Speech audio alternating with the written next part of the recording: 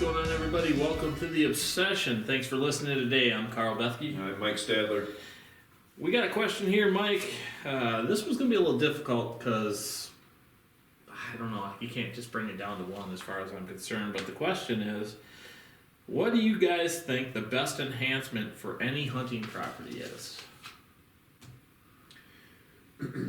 I think one way I can make this a little easier That. is I think that you say you're going to pick one enhancement. I think that would depend on the size of your property. That and what your property doesn't have. And what your property doesn't have yet. Oh. And that I think you could do, one thing obviously would benefit you then. Right. But there's so much you have to put into it. Oh, God, yeah. And everybody that listens to us, we're sorry that you listen to us. But we talk about all the stuff to do. The food and bedding are always going to be your two biggest attributes to any property or surrounding property. 100%. Well, when you look at your property, for let's take your place for instance, BMR. So, food-wise, you put in what the neighbors don't provide because you have food all the way around you. Yes. Yeah, food on three sides of me. So the food, I have food. For you, it was a no-brainer. So, yeah, I put in bedding, more bedding areas. Right. Or enhanced my bedding areas. And the reason you did that... Well, I want them to bed here, because they already have the food. Right. So now I'm trying to enable myself to get around them returning or going to my bedding from their food. And so I'm using their food in my favor. Correct. And then the other reason you put food in on your property is you have to have food for the fall. Well, yeah, my food's for fall. Because their food that the farmers plant is gone. Yeah, it's all harvested. It's picked or harvested already and it's gone. Mm-hmm. So, my corn, which we saw last year, was untouched. Right. Untouched until... And it's right on the tree line. Yeah. November, I would say around gun season, they started to trickle in the corn. Mm-hmm. And I think that was because of pressure. Probably. They were pressured over to this side of the property, which is where I want them. Right. So, the bedding is directly off that. 100%. So, yeah, the best enhancement, I think you have to evaluate what you have and what's around you a lot to do that. Unless you own the block. Yeah. That's a whole new program then. But and like yours, what's the first few things that we had to do at your property when you bought it and it was raw? Because like your property, everything around you is the same. Mm-hmm. Across the road, to the east, the west, the north, it's the same type of lay of land. Right. But for me, the number one enhancement for my property was putting food on it. Correct. Because my property had no food on it. And it had switchgrass and goldenrod and woods and bedding and transition galore. Yep. But it had no food. Yep. And so did everything else around you. So did everything else around me. The neighbor to the west, his statement to me was, you have deer on your property because I have a cornfield. Mm-hmm. When I first bought that property, he's 100% right. Oh, yeah. Not gonna lie. Yep. Who's got the deer now? Correct. Now, you also have to take into consideration, your neighbors and their goals, mm-hmm. and your goals. You've got a really good neighbor here. Mm-hmm. I've got quite a few good neighbors around me. The difference, now I'm not sure what you have here. You've got pretty good gun pressure around you too. Yeah. But you've got all the bedding, so if they stay here, they're safe. Right. Me, I got a lot of gun hunting all the way around me. And it's hard to hold a deer to bed directly on my property. Yeah. So we lose a few bucks every year due to that. But now with the food plot program that we've implemented and increase the bedding close to the food.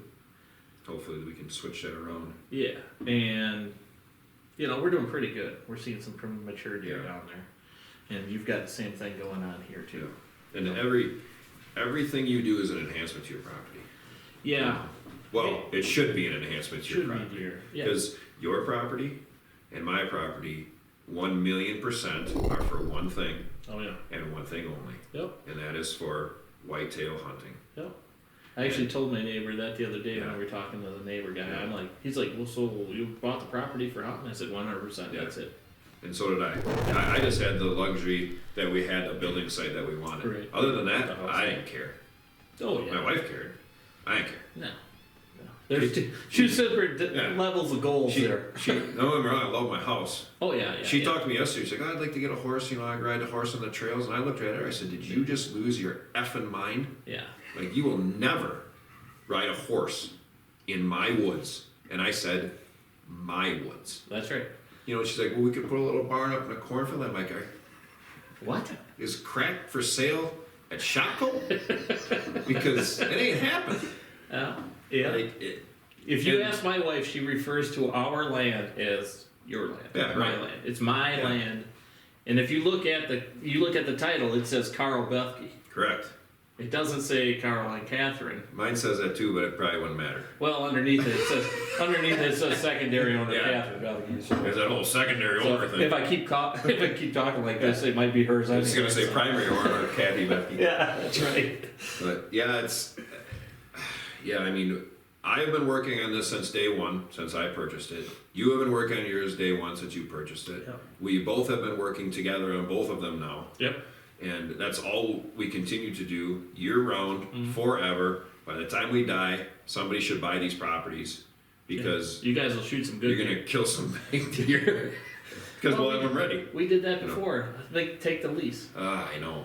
11 years. Yeah. And we've had that set up, and boy, I tell you. We shoot good deer off that property every frickin' year, and the guys with us wouldn't shoot a damn thing because during the hunting season they go duck hunt. Yeah. Duck hunt, Mike. Duck hunt. And Sounds then good. And then they hated us Yeah, because we shot whitetails. right. Yeah, I mean, anything you do, cut a trail in, put a food plot in, clear trees, hinge trees, everything's an enhancement. Everything has to work with what you're trying to do. Mm-hmm. So I don't think there's not one enhancement that you can do.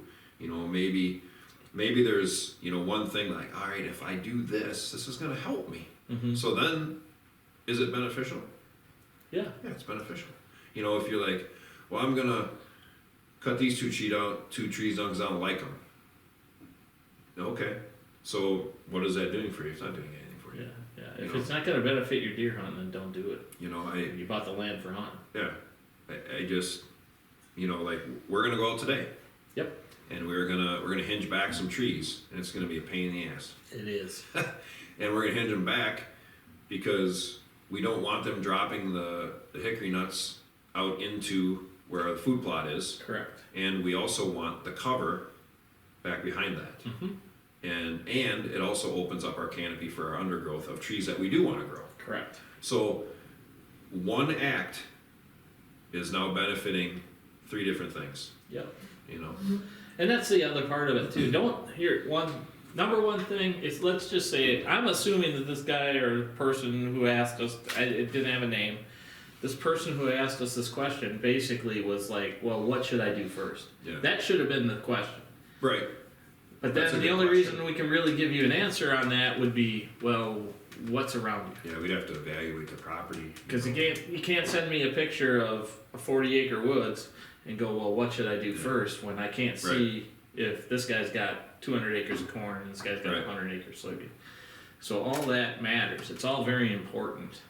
Look at what your surrounding area is, look at what you have, and then make the decision on number one thing to do would be what's going to enhance your deer hunting the best. And remember, there's always something to do on your property. Yes. I'm not saying you have to take 100% of your acreage and improve it, because there's a lot of your acreage that probably doesn't need improvement. Yeah, there's a lot of stuff you should leave alone. Yeah, Because 100%. you're gonna hurt yourself. Next more. week, Mike and I are going to go in. We're going to go in on one of my places. I walked around yesterday, and one of my spots, I'm going to ask him what he thinks. And I know what I think already. Together, we'll make an idea of whether or not we should do it. But I have bedding kind of partway up a ridge. I can bring that bedding down further, which opening up the canopy on some maples. Because right now, there's no undergrowth in that area. Yeah, it's open. And there's a real heavy deer trail across through there. I got a box scrape in there with a tree stand and a camera, obviously, and every one of my single deer hits, or my big deer hits that. We can enhance that by doing a little bit of hinge cutting. So I'm gonna get his view on it. We'll talk about it, and then we'll go from there. Obviously, we'll film it because that's what we do. Yeah, I think, like Karl's saying, you gotta evaluate what you've got, evaluate what's around you.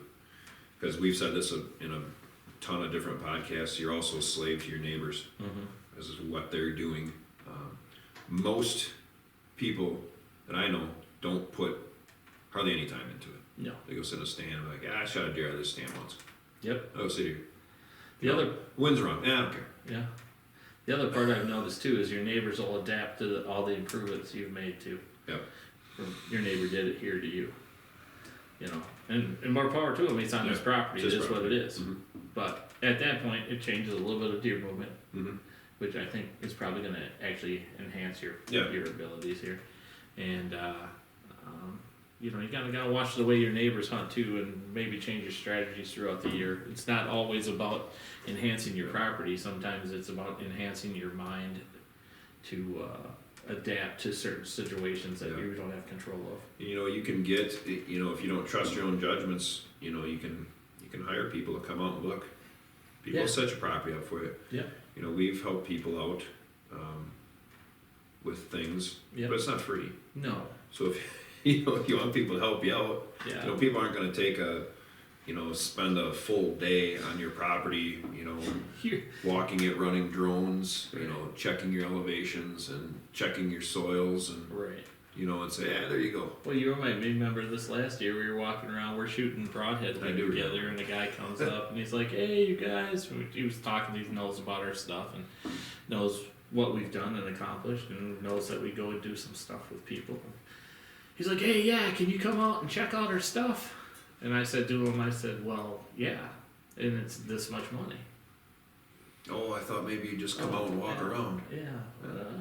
No. Not so much. I don't have a ton of time to come out, assess your property, give you a whole layout plan, and take 15 to 20 hours to do it, and then just give it to you for free. Right.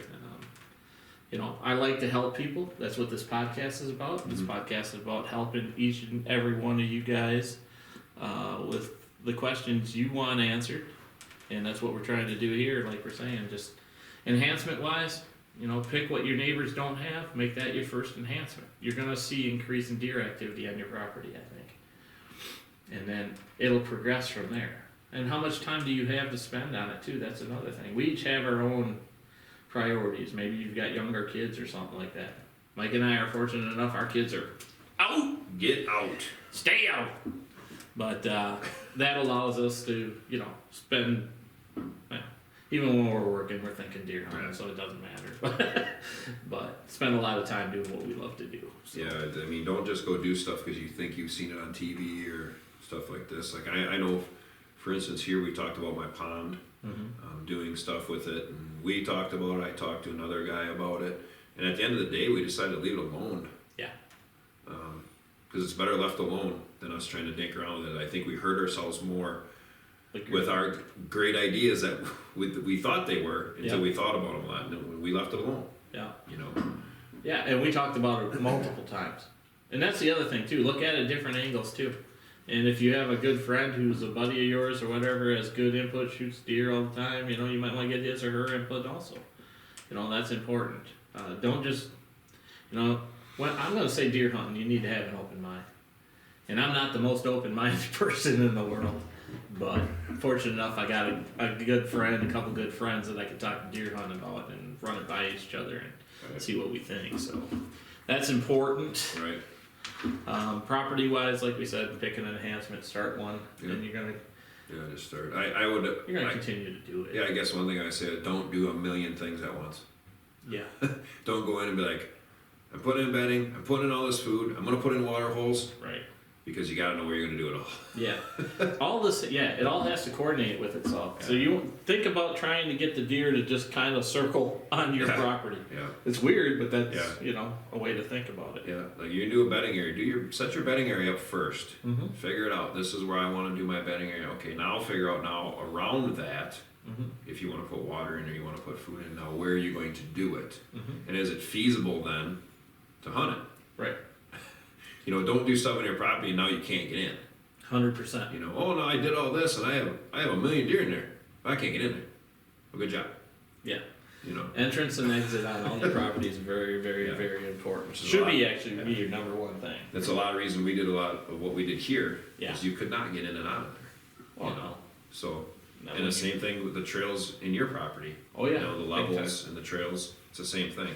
Yeah. Like all the enhancements in the world don't help if you can't hunt it. Here's a concept for you. With food and switchgrass, I'm adding 3/4 of a mile of edging on my property this year alone. That's 3/4 of deer movement. 3/4 of a mile of deer movement east-west at different levels. So what's that do? That allows Mike and I to get in easier on the edges based off of wind direction, enter the stands perpendicularly, and have the deer switch or transition levels from top to bottom or bottom to top depending on time of day where we want them to, where their stand locations, so we can kill them. That's what it's all about, is planning that. If you can figure that one out, you're good to go. Good to go. Good to go. So hopefully, pick a single enhancement, I guess. Start with that one and work your way from there. Because it all takes time. Yes. And do one at a time. Don't do one half-assed and then do another one and then do another one. Because if you don't finish the first one, Put your property in a 5-year block. that's a good way to think about it. I think where you want it to be in 5 years, and it's going to take you that amount of time to get it there. Then when you get to that point, you have to continue it from there. Like it's not, the property is not just going to stay doing it. You have to make it do that. You're on your 5th year this year. Yeah, this will be year 5 here, Yeah. which we're expecting a lot. I'm expecting a lot. If Just- anybody's listening out there, Just so the deer know. listen. Thanks for listening to the Obsession. We appreciate you guys' support. If you get a chance, check out Rush Outdoors WI here on YouTube. Subscribe to the channel. If you have any questions, be sure to ask us here in the comments. You could also ask us on our Facebook page. Check us out also with our RSS feed and The Obsession or Spotify at The Obsession. We appreciate you guys. Thanks for listening. Thanks for tuning in. Check us out next week.